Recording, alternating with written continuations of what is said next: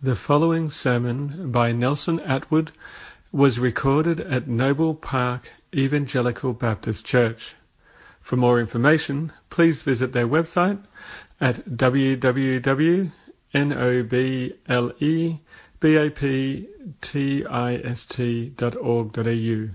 That's www.noblebaptist.org.au. We'll take your Bibles again, please, the book of Acts chapter 6. There is a purple note sheet, lavender note sheet in your bulletins there. You can follow along with that if you'd like. Let's read together Acts chapter 6 and verses 1 through 7. And the Word of God says, "Now in those days when the disciples were increasing in number, a complaint by the Hellenists rose against the Hebrews because their widows were being neglected in the daily distribution.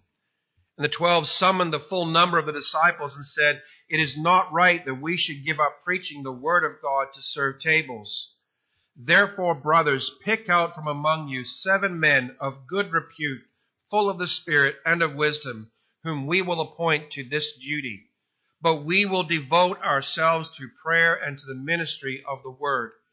And what they said pleased the whole gathering, and they chose Stephen, a man full of faith and of the Holy Spirit, and Philip and Prochorus and Nicanor and Timon and Parmenas and Nicolaus, a proselyte of Antioch. Then they set them before the apostles, and they prayed and laid their hands on them. And the word of God continued to increase, and the number of the disciples multiplied greatly in Jerusalem, and a great many of the priests became obedient to the faith." Last week we began to consider together what it is and what we want to achieve as a church. We said we want to be a church that pleases the Lord. How do we glorify God? Well, we glorify Him, we make His name great by striving to please Him in everything that we do, by obedience to Him. And that obedience, that striving to please Him, displays love for God and love for our church as well. We saw from Acts chapter 5, verses 42 to 61, or 6 and verse 1, that a Christ-pleasing church is a rejoicing through suffering church. Suffering for Christ pleases the Lord. A ceaselessly evangelizing church pleases the Lord. After they got beaten and they were kicked out of the council, the Bible says every day in the temple from house to house they did not cease teaching and preaching that the Christ is Jesus. A ceaselessly evangelizing church pleases the Lord. And we began to look at a loving church and how a loving church pleases the Lord. Now the church is the body of Christ, and in many ways it's like a human body. The body is a complex, integrated web of systems and parts and pieces. Its various systems work to sustain and care for the body. The skeletal system provides rigidity, structure, and protection. The nervous system communicates pain and movement and information both voluntarily and involuntarily to and from the head and the brain to the body. The blood circulatory system transports oxygen-rich blood to brain and muscles and nutrients to tissues. The blood system protects against excessive bleeding by forming clots in the body. The food processing and waste management systems function to fuel the body with necessary nutrients and rid the body of waste toxins. The whole body and all its systems are under the leadership and guidance of the brain and of the mind. When the body is infected by viruses or diseases, it works to fight infection with its own immune system. When it senses danger, it injects adrenaline, raises the blood pressure and the heart rate to respond with fight or flight.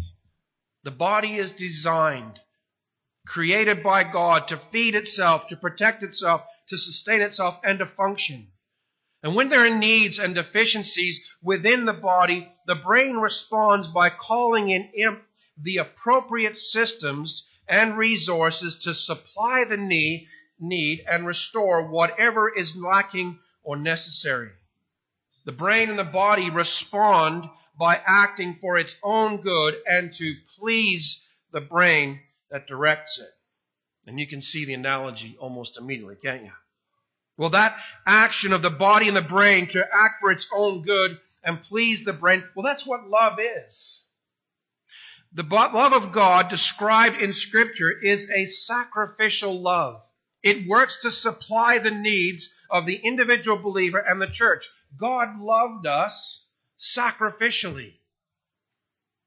The Bible says, as you well know, for God so loved the world that He sacrificially gave His only begotten Son, that whosoever believes in Him will not perish, but have everlasting life. John 3:16. God demonstrates His own love for us, and that while we were still sinners, Christ died for us. That's a sacrificial love that was displayed. In Romans chapter 5 and verse 8. God supplied our greatest need, and in Christ we have rescue from God's wrath against us because of our sin. We have God's forgiveness from Him for our sin and rebellion against God. We have cleansing from sin's defilements through Christ's blood. We have our Lord Jesus Christ gave us a new commandment in John 13, verses 34 and 35, to love one another just as He, Christ, has loved us. The church that loves as Christ loves pleases the Lord. Now in Acts 6, 1-7, we can see a church described which loved as Christ loved. And they did it this way. They recognized the needs in the body. Just like my human body recognizes when I have an infection and begins to send all those little guys in there running around to fight the infection in my body, so the body of Christ recognizes the needs, the deficiencies, the problems within the body. Secondly, the church which loves as Christ loved recognizes the necessary spiritual priorities in dealing with needs in the body. We're going to see that in a bit of detail. Thirdly, the church that loves as Christ loved recognizes necessary godliness for ministry. And all of those things are an expression and display of God's love as we work to deal with needs and problems in the body. Well, let's look at them together. First of all, a loving church recognizes needs in the body. I want you to notice Acts chapter 6 and verse 1. It says, "Now in these days, when the disciples were increasing in number, a complaint by the Hellenists arose against the Hebrews because their widows were being neglected in the daily distribution." I want you to notice and remember from other verses in Acts that it is God alone who saves souls and adds disciples to the church. God added daily such as should be saved. And just as a physical body experiences needs and difficulties as it experiences growth, so does the body of Christ. One of our boys, as he was growing, would go through terrible growth pains. And we'd go into his room at night, and he would just say, "My legs hurt," and he'd be crying and crying because his body had these growth pains. Well, as the body of Christ in Jerusalem is beginning to grow, as God is adding disciples and adding numbers to the church, there's some difficulties. And God's blessing of growth brought needs and opportunities disguised as difficulties.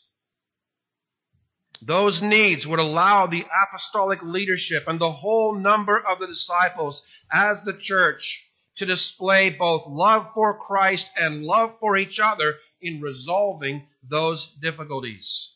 Notice also the Hellenists complain against the Hebrews. Now, for whatever reason, it's not mentioned, we're not told how, the Greek-speaking widows were being overlooked in the daily distribution.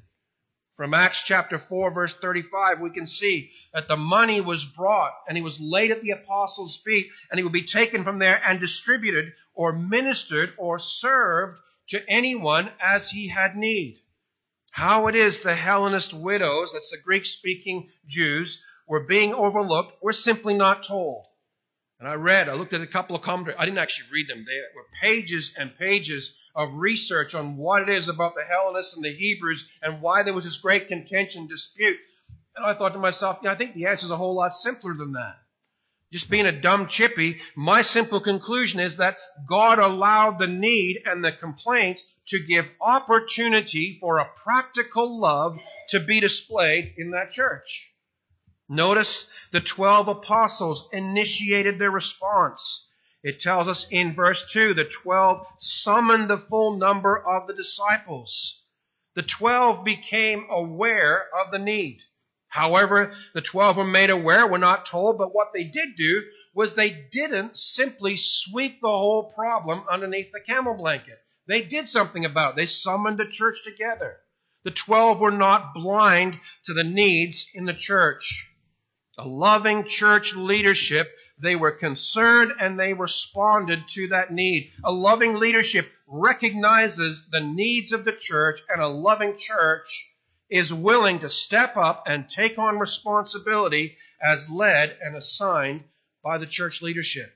It pleases the Lord immensely when the church recognizes its needs and looks to see how they can fill and meet those needs in love for one another.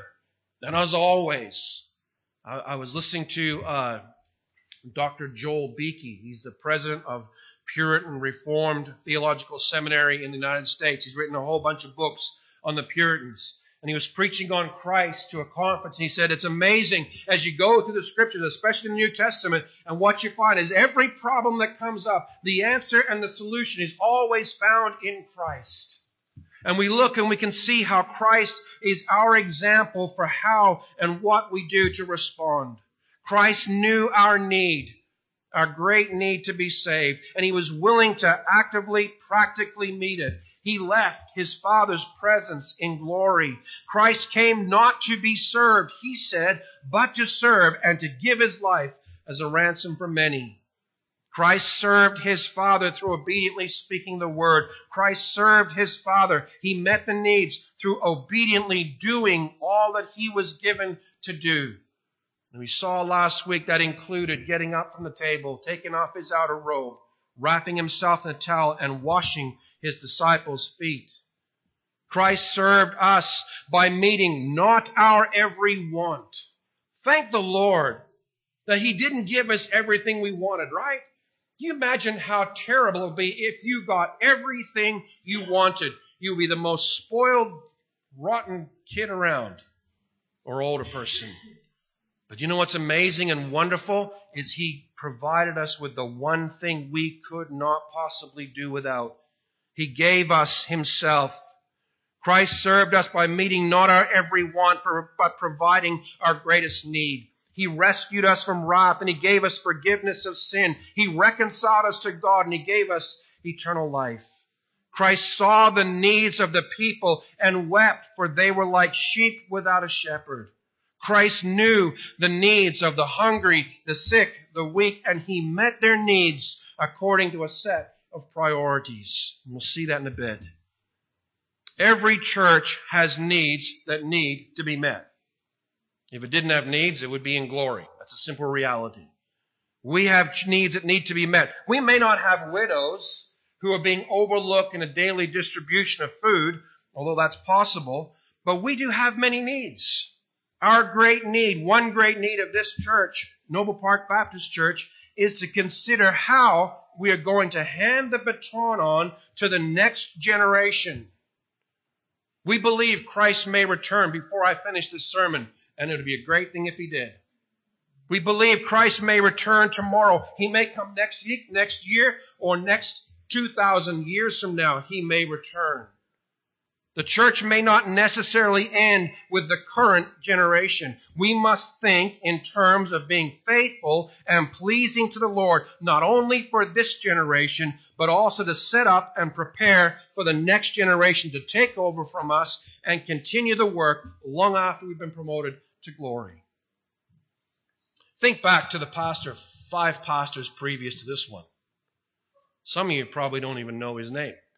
I'm not sure if there was 5 back prior to me, but in this church. But all of you can think back in your life and you go back and then how many pastors and elderships and diaconates go back through church history? Hundreds of thousands, if not even millions of elderships and pastors and diaconates, and they're long gone. And all of our focus is on this generation and what we're doing right now. But we also need to think about the fact that Christ may not return in our lifetime. And we want to set up and provide a way so that we can pass on the baton of this church to the next generation. We must think in terms of being faithful and pleasing to the Lord for ourselves and the generation that follows. To be specific, for our eldership, there's a need for new generations of godly men who love the Lord Jesus Christ and the church, who desire the joy of working and serving through the ministry of the word and prayer. Young men. I'll let you define what young is. Think about that. There's a need. Wes won't be here forever. He's looking forward to going home for glory, home to glory. I won't be here for Brian won't be here forever. Pooven won't be here. We're going to pass on. There's a need for a new generation of young men to be trained up in the Word, trained up in ministry, to step in and take over those roles. For a diaconate, there's a need for new generations of godly men who love the Lord Jesus Christ, who desire the joy of working and serving through practical and helping ministries. Evangelism. Don't keep looking to the older guys to do it. Because there's a need for new generations of godly men and women, young and old, to work and serve the Lord by sharing the gospel through outreach ministries, whether it's across the street or across the world. There's a need. Bible study ministries. There's a need for new generations of godly men and women, teachers and helpers, to work and serve the Lord in Bible studies and growth groups and home group studies. For our Sunday school, creche, and youth group. Look at all those kids that were sitting here. Youth group, if please, Lord, may they stay. May they grow up. May our Sunday school start feeding into a youth group in a year or 2 or 3 years' time. We're going to need youth workers to come alongside and lead a youth group. We need more Sunday school teachers. Brother Noel has been faithful for many, many years doing what he's doing, but he can't do it forever. He needs to have young men, young women coming alongside to step up and take on that need. There's needs in the church. Listen, just like that human body, the blood and the tissues and the bones and the nerves and all those different systems that work and function to keep the body operating. If 90% of the body just said, you know what, I'm just here for the ride, what would happen to that body? It'd die. Because it needs men. It needs the parts and pieces to function, to step in and build up and be used and carry out that ministry and eventually step off at the far end. For our music ministry, there's a need for new generations of godly piano players and keyboardists and guitarists and bass players and song leaders and all those other bits of music that we could add in to work and serve the Lord by facilitating the worship of the church. The personal needs. Brothers and sisters, there are men and women in this church that need some practical help. There's a need for a new generation of godly men and women, young people and older people, to watch over their brothers and sisters in Christ, to care for them. My role as a pastor, in case you didn't understand this, I'll make it very clear for you. My role as a pastor is not to do everything. My role as a pastor is to preach and teach and pray. Let me rephrase that. My role as a pastor is to pray and preach and pray and teach and pray and do some practical things and to equip the body, all of us, so that we can all be actively involved in ministry. This body is a body. It's not a show that you come and watch and go home. All right. I'll get off that hobby horse. Notice 3 words I mentioned through all of that. I hope you picked them up. Godly, required. It's work, number 2. And it's service, number 3. Before ministry and serving comes godliness. And we're going to look at that in point number 3. It's work. It's a joyful work of ministry. It's not playing at ministry. It's hard work. Yes, you'll get your hands dirty. Yes, you'll get hurt. Yes, you'll have somebody who won't like the way you did what you did.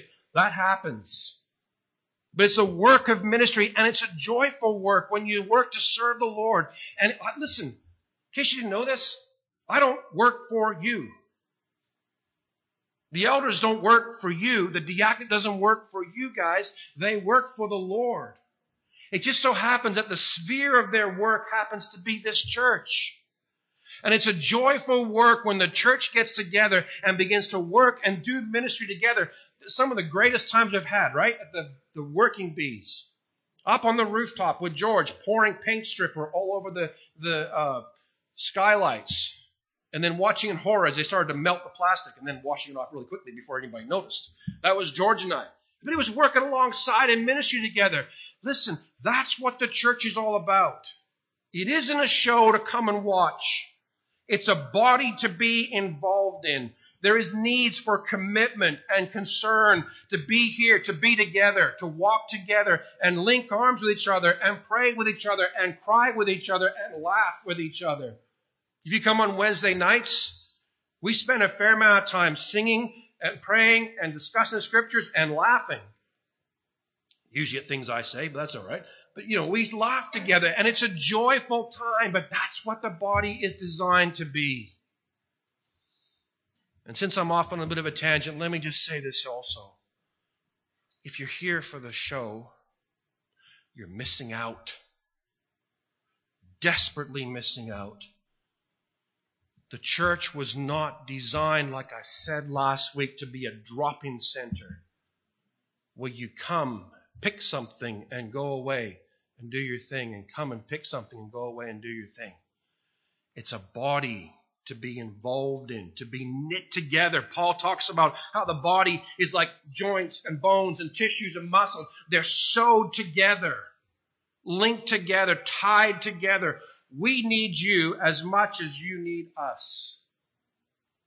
All right, now we'll get off the hobby horse. Point number 2, a loving church recognizes necessary spiritual priorities. We display and practice love for Christ and for each other by prioritizing the spiritual needs of the body. Notice in the text, verse 2 and verse 4, he sets the priority in both a positive and a negative. In verse 2, he says, it is not right to give up preaching to serve tables. But in verse 4, he says, we will devote ourselves to prayer and ministry of the word. Some very key words in those verses. In verse number 4, if you notice the word ministry, it's the same word as in verse 1. For the daily distribution, it's the word diakonia. Okay, and it means service or diakonia. What's it sound like? Deacon, right? That's where the word comes from. It means to serve and distribute, to minister. In verse number 2, to serve tables, diakonein. It means serving. It's the verb form. In verse number 4, to minister the word, diakonia, to serve. It's the same word again. The idea of service is woven all through this paragraph. Elders serve God by spiritual ministry of prayer and preaching the word. Deacons serve God by godly, practical ministry. In verse number 2, notice the word for right. It's not right for us to give up and so on. It can also be translated, it's not pleasing. So Peter is saying it's not pleasing or desirable or even acceptable. It's not pleasing to give up preaching to serve tables. Notice also in verse number 2, the words to give up. It's also translated in other texts as to abandon, to neglect, or to leave. Just like as in when you get married, you leave your father and mother and you cleave to your wife and you become one flesh. You leave behind. So Peter says, listen, it's not pleasing for us to leave behind the ministry of the word to serve tables. So we can say confidently, it does not please the Lord to abandon or leave behind spiritual ministry to do practical ministry. One has a greater priority than the other. All right? It's not loving to deal with the secondary practical issues before or instead of the primary spiritual issues. Those spiritual issues, they take priority. What point is it in spending all of our time and all of our efforts dealing in the practical needs of the church if the person on the receiving end of those practical needs, happily, healthily supplied for, goes to hell. There is no need. It doesn't make any sense. So Peter and the apostles who are speaking here are saying, listen, it's not right. It's not pleasing to the Lord to leave behind the ministry of the word and be running around distributing food everywhere and taking care of all those practical needs, and we've left behind all the disciples who need teaching. So there's a clear priority in how they serve. It is loving to strive, first of all, for the hearts of God's people to be right with God, to pray for them, to feed them with the word. And the apostolic church leadership set their priority, their devotion on prayer and the serving of the word. Prioritizing spiritual ministry loves Christ and his people because it seeks to meet their greatest need before their lesser needs. Prioritizing spiritual ministry pleases the Lord. It follows Christ's example. Did he set an example for us in this? Absolutely he did. In the first gospel written, which is Mark, we see this.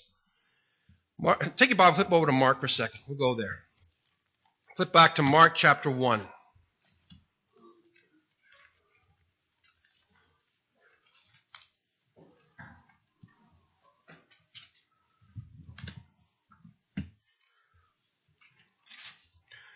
Mark chapter 1, you see the different stories as you go down the list. John the Baptist is preparing the way. In verse 9, the baptism of Jesus. Then the temptation of Jesus at verse 12 to 15. Jesus calls his first disciples, 16 down to verse 20. He goes into a synagogue in Capernaum in verse 22 and he heals a man. He's teaching first, by the way. Teaching in the synagogue, and the people are absolutely amazed at his teaching, for he speaks with authority, not like the scribes. A man with a demon in him comes in, and Jesus cleanses the demon out of the guy, and he carries on. In verse number 29, he leaves the synagogue. He enters the house of Simon and Andrew with James and John, and he heals Simon's mother-in-law. And that night, as the sun goes down, everybody's heard Jesus is in town, and he's healing people, and they come flooding to the door, and they pile up around the door of the house, and the Bible says that Jesus goes out and he heals them all. You know, if you had a day like that in ministry, I've done some long days of ministry, you're exhausted. You know the Bible says? He gets up early in the morning, when it's still dark, and he goes out to a lonely place by himself. And there he prayed. When everybody else is still asleep, I can just see him kind of gingerly stepping over the bodies, out the front of the house and over disciples sleeping in the house. And by himself, while everybody's still asleep, he prioritized prayer above everything else. The disciples come find him. Jesus, come on. The crowds have all gathered. They're all back at the house. They're all waiting. We've got them all lined up. We've got them categorized by, different illnesses. All you got to do is walk down and you can heal them all. What's he say? The Bible says in Mark 1, 37 and 38, they found him and said to him, everyone is looking for you. And he said to them, let us go to the next towns, that I may preach there also, for that is why I came. And he set his preaching spiritual ministry in priority over those practical ministries. He taught before he cleansed or cast out the demon in the synagogue. And then he heals her. Then he cleanses more. But when it's early in the morning, he prays. Then he goes to preach more. His priority is a spiritual ministry. Christ came, and his highest priority was prayer. Before engaging in long days of tiring ministry, he prayed. Before he entered into his suffering and death, he prayed. It was his practice, and I believe you could say it was his delight, to depart to lonely places and there to enter into solitary prayer with his Father. Brothers and sisters in Christ, if he needed and desired and longed for communion and prayer, how much more do we? And and it's so easy to beat people up over prayer. Because no matter how much we pray, we could always pray more, right? But he needed it, and he desired it, he longed for it, and he took time for it. Christ came and prioritized spiritual ministry over practical ministry. Christ also, by the way, he healed the sick, and he fed the hungry, and he cleansed the lepers. He was in the boat with the disciples. He walked the road with the disciples. You remember the story when Jesus is in the boat with Peter? And he says, put your nets over for a catch. And Peter says, oh, come on. I've fished all night. We've caught nothing. It's the middle of the day. The sun's up. The fish are gone deep. No point. Nevertheless, he says, at your word, at your one word, I'll put down one net. And he throws the net over. And you know what happened, right? The fish just filled the net immediately. You know when Peter starts pulling the net in? I'm absolutely convinced that Jesus leaned over the side alongside of Peter, and shoulder to shoulder, they both reached down the water and started to pull up on that net. Why? What's the point? The point is he was involved in practical ministry. He prioritized his ministry, absolutely. Prayer first, preaching second. But he was also involved in practical ministry. Now, from verse 2 and verse 4 of Acts chapter 6, we could easily assume that what is meant is only the elders prioritize prayer and serving the word. Everybody else is to get busy with serving. Not argue it's a little bit different. I think it's like this. The entire church, from elders to brand new disciples, all must prioritize spiritual ministry to themselves and other individuals. Robert Murray McCheyne, some of you may know that name, great preacher from Scotland, died at 29 years of age, literally worked himself to death. He said, my congregation's greatest need is my godliness, my holiness. So his first priority was to work on the preacher to ensure he had a right standing with God. So for us as a church, doesn't matter if you're a brand new disciple or the oldest believer in the room. Our priority is to minister spiritually to ourselves, to all be engaged in private and corporate prayer, to all be in the Word, reading, memorizing, and meditating, to all feed ourselves on the Word of God.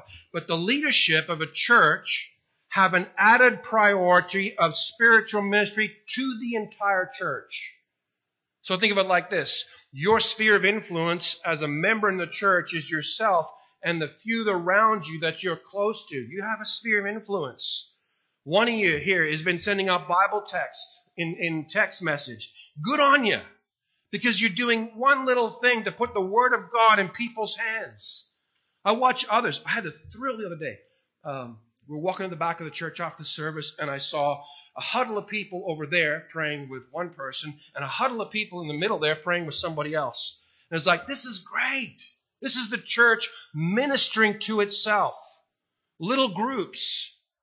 So individual members have a responsibility to minister to themselves and to those around them. The eldership, the leadership of a church have an added priority that they set the ministry to the entire church. That's their responsibility, right? So the eldership's first priority is prayer. The eldership's second priority is preaching, ministering, and serving God's Word. And our third priority is practical ministry. Don't ever look at those verses and say, well, the eldership does all the spiritual work and the diaconate does all the practical work, and that's the way it's supposed to be. No, that's not quite right. What it is for an eldership and a pastorate, their priority is spiritual ministry. Not to the exclusion of practical ministry. We are, as elders, to get our hands dirty, to work alongside, to walk with. My friend Ross Honick is a shepherd in New Zealand. He had a whole flock of sheep. He left shepherding ministry to become a pastor. Go figure. And he had some great stories about shepherding sheep. And he said, you could always tell a shepherd, they smell like sheep. And brothers and sisters, not that you guys smell. I didn't mean that in any way, shape, or form. You all smell wonderful. But the idea was that he knew his sheep. In Psalm 23, when you read about the shepherd knew his sheep. He spent time with them. He got to know them. He worked alongside of them in practical ministries. Okay, moving on. Our primary work is prayer and preaching, but it's not our only work. Elders are to set an example for the church to follow in speech, in conduct, in faith, in love, and purity. We're to set an example. So it isn't a case of do what I say, not what I do. It's do what I do, then listen to what I say. Because if my doing and my saying don't line up, there's a problem. Right? We all struggle, don't get me wrong. Every preacher, pastor, preaches above where he is. He must. But we're all to be striving to get there. And our doing and our speaking have got to be in sync with each other. We're to follow, again, Christ's example. In the midst of the upper room, he rose from the table. He removed his outer garments. He wrapped himself in a towel and he washed their feet. And then he resumed his speaking ministry to them. Prioritizing speaking ministry or spiritual ministry loves the Lord and loves the church. Prioritizing spiritual ministry pleases the Lord.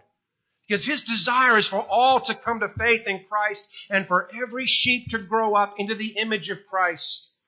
Take your Bibles, flip over one more time. Colossians chapter 1.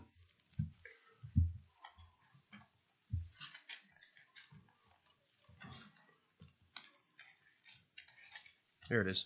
Colossians 1, verse 28 and 29.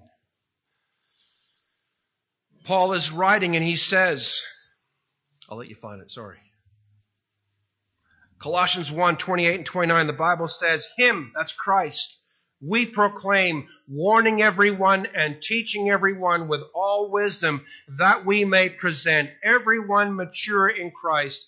For this I toil, struggling with all his energy that he powerfully works within me.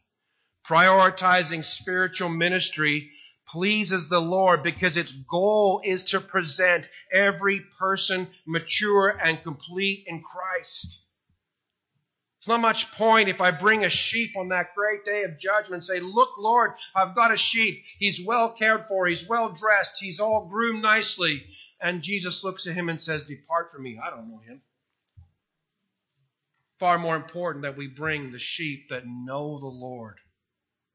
Yes, we are to do those practical. That's what this is all about, is doing those practical ministries. But the apostles make it very clear there is a priority. Spiritual ministry takes priority over practical ministry. And the last thing I want to look at this morning is this: godliness for ministry. Notice, let's go back to Acts chapter 6 again, and notice, that's Luke.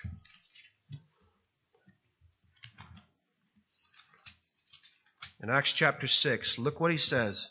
In verse 3 and verse 5, he says, therefore, brothers, pick out from among you 7 men of good repute, full of the Spirit and of wisdom, whom we will appoint to this duty. Then he repeats, or he says in verse 4, we will devote ourselves to prayer and to the ministry of the word. And what they said pleased the whole gathering, and they chose Stephen, a man full of faith and of the Holy Spirit, and Philip and Prochorus and Nicanor and Timon and Parmenas and Nicolaus, a proselyte of Antioch. A loving church recognizes godliness for ministry. The widows complain. The elders recognize and prioritize the needs. Then they give a very clear standard to the church for how to select and appoint those who will serve in ministry. Notice, none of those qualifications have to do with natural physical ability, but rather they all have to do with integrity and godliness. In 1 and 2 Timothy and Titus, Paul will make repeated reference to the qualifications of elders and deacons, and one theme that weaves its way through those 3 books of 1 and 2 Timothy and Titus is this: godliness for ministry. The first priority is godliness. The 12 didn't look at the church and say, look around you and see, what natural physical qualities do you or they have? What training do they have? Remember, what they're talking about here, that's a practical ministry. It's a physical ministry. Taking money, taking food, and distributing it to all those widows who are in need. Their guidelines for selection under the Spirit of God's inspiration, give us the same guidelines for how we select ministers and appoint them to roles and tasks in the church. And it's godliness that is the priority there. Stephen, as kind of the shining star among the seven, is most known and remembered for what? Rapid service delivery of food hampers? No, he's not remembered for that at all. In fact, what he's remembered for, he has the longest recorded sermon in the book of Acts. And Acts has a whole lot of sermons recorded. His is the longest. That's striking. He's known and remembered, of course, as the very first martyr, the first one who dies for his faith. It's godliness in this man. That's what guided them in selecting him. Now, I'm going to add to this, even though it's not specifically stated in this. In the text here, it's stated in 1 and 2 Timothy and Titus. It's godliness for eldership. Now, tragically, from the 50s to the 80s, in North America, there are some churches over there that they shifted in how they selected men for eldership. And eldership was selected from successful businessmen. They know how to handle money. The churches are making money and growing in wealth. So we'll put successful businessmen into position as elders. Nowhere in Scripture is that the case. Sorry, it's not. The simple reality is elders are to be recognized by the church for being godly men, whether they're CEOs or carpenters. It doesn't make any difference. Their profession has no bearing whatsoever. Uncle Jack, the man that taught me how to study and mentored me for years, I will argue he was probably the godliest man I've ever met. No. He was a logger. He had missing fingers from a logging accident. He had scars all over him from logging mishaps. His last years were spent driving around a 5-ton trunk, delivering and picking up used clothing for the Union Gospel Mission, like an outreach mission to the poor and the needy and the alcoholics and drug addicts in Vancouver. Godly man. In many ways, he served and fulfilled all the roles and responsibilities of an elder. He was a faithful prayer warrior, and he preached. He's still preaching at 80-plus years of age. Godly man. The other one that I can think of, and Heath knows both these, Grandpa Biggs. He was a business executive for one of the top lumber manufacturing mills in Vancouver area.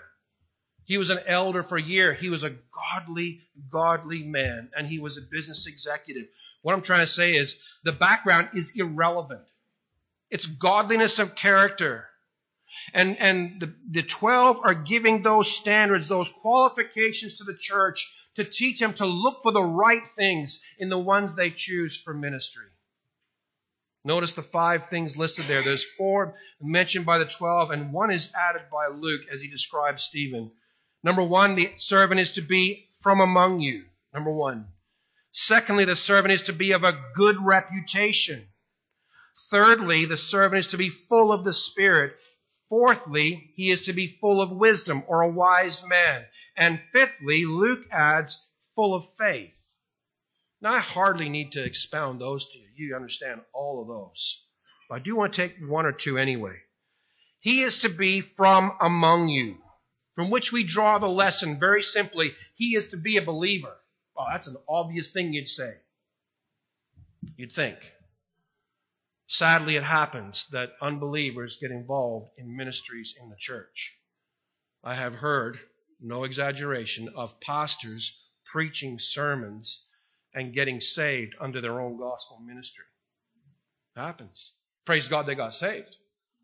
What a tragedy when unbelievers get involved in the ministry of the church and by unwise appointment of a leadership, somebody gets involved in the ministry of a church and is deceived for the rest of his life into thinking he's saved because he's a deacon, or he's saved because he's here, there, or everywhere in the church. They're to be from among you.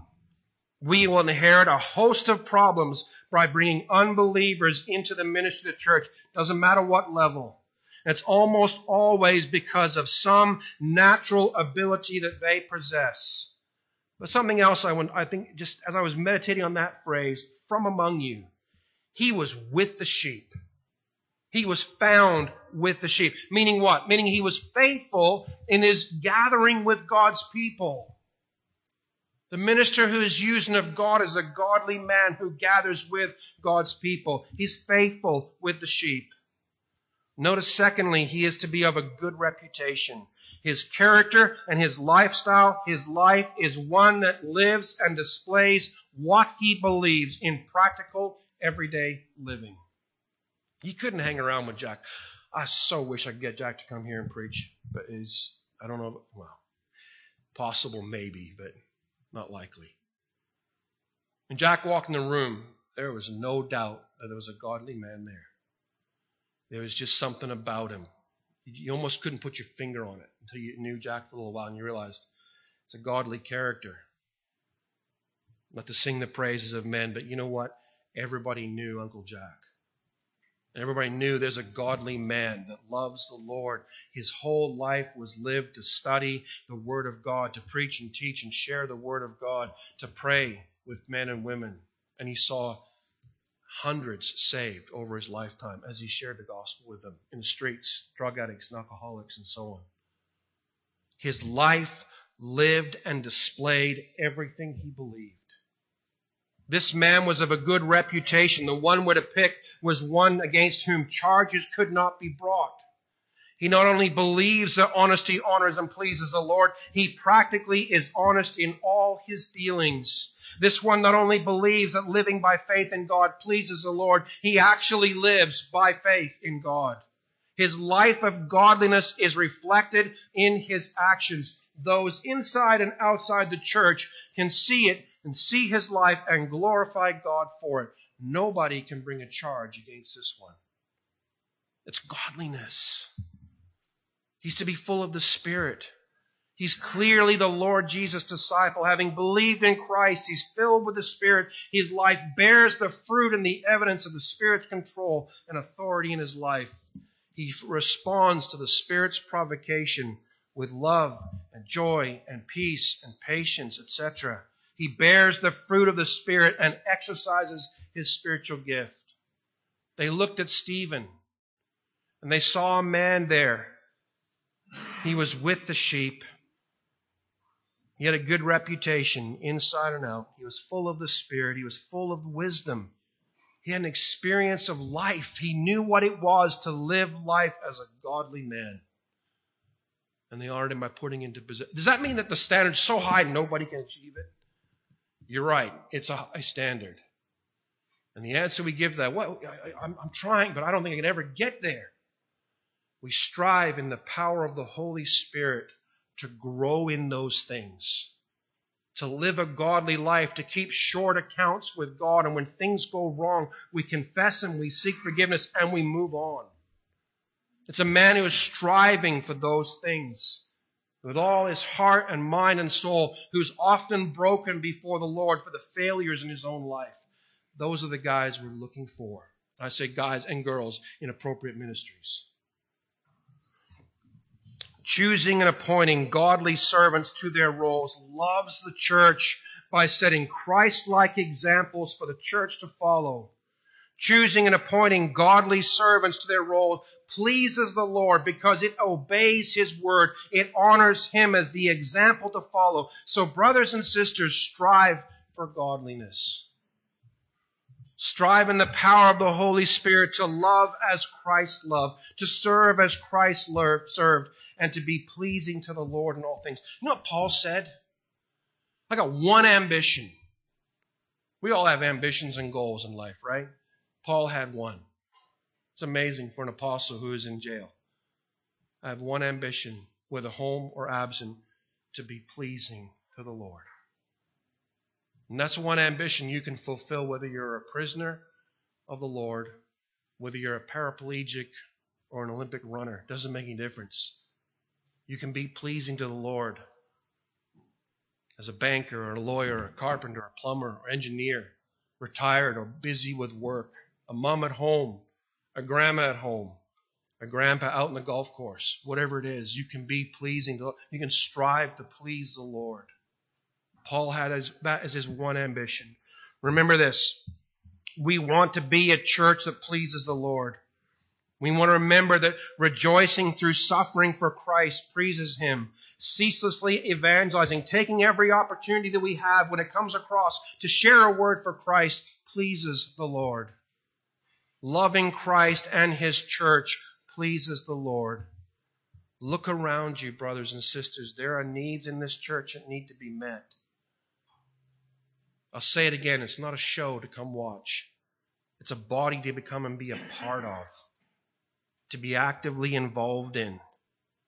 Recognizing the spiritual priorities pleases the Lord. It honors Christ's example and pleases Him. Recognizing that godliness is a requirement for ministry pleases the Lord. So what do we do with all this? What do you take away with you? Number one, look to Christ. In all these things, He is the ultimate and only true example. And I know I've mentioned it 3 or 4 times over the last 2 weeks. I got to mention it again. That scene where He takes His outer robe off and wraps Himself in a towel. Brother and sister, you are an example for what it means to lead and to serve. That's it. He was willing to get down on His knees with a bowl of water and wash His disciples' feet. That's servant leadership. Look to Christ as the example of the servant of the Lord who loved His own even to the end, coming to serve and not be served. Strive in the power of the Holy Spirit to be godly, to be that godly person they're describing there. Strive in the power of the Holy Spirit to have a good reputation, to be among the sheep, to be full of the Spirit and of wisdom, to be full of faith as it describes Stephen. Strive in the power of the Holy Spirit. It's the only way you'll do it. To be the godly one they're describing. Devote yourself to spiritual ministry. First to yourself. You might be wondering, why first to ourselves? Isn't it more important and godly and giving to minister to other people than myself? Well, the answer is simply this. You can't lead others where you're not going. You can't lead others where you have not been. So the desire in all of our hearts must be to minister to our own hearts the Word of God, minister to our families, minister to our friends, ones close to us, that circle of influence that we all have around us in this church. Minister to them. And for the eldership to have a priority of ministering to the church in prayer and the Word. Look around you, number 4, to see where and how you can practically minister in this church and strive to meet those needs as God gives you the opportunity. We want to please the Lord, don't we? Yeah. All right. Let's pray and then we'll be done for the morning.